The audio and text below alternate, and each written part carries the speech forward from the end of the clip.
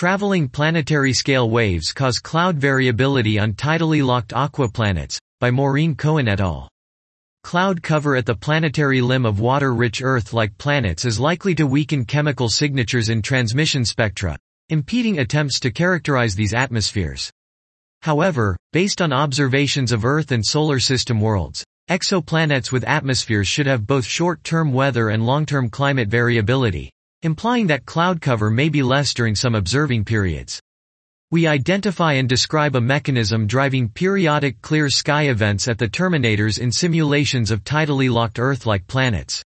A feedback between dayside cloud radiative effects, incoming stellar radiation and heating, and the dynamical state of the atmosphere, especially the zonal wave number 1 Rossby wave identified in past work on tidally locked planets, leads to oscillations in Rossby wave phase speeds and in the position of Rossby gyres and results in advection of clouds to or away from the planet's eastern terminator. We study this oscillation in simulations of Proxima Centauri b, TRAPPIST-1e, and rapidly rotating versions of these worlds located at the extreme inner edge of their stars' habitable zones.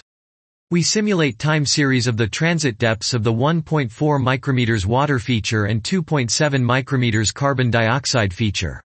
The impact of atmospheric variability on the transmission spectra is sensitive to the structure of the dayside cloud cover and the location of the Rossby gyres, but none of our simulations have variability significant enough to be detectable with current methods.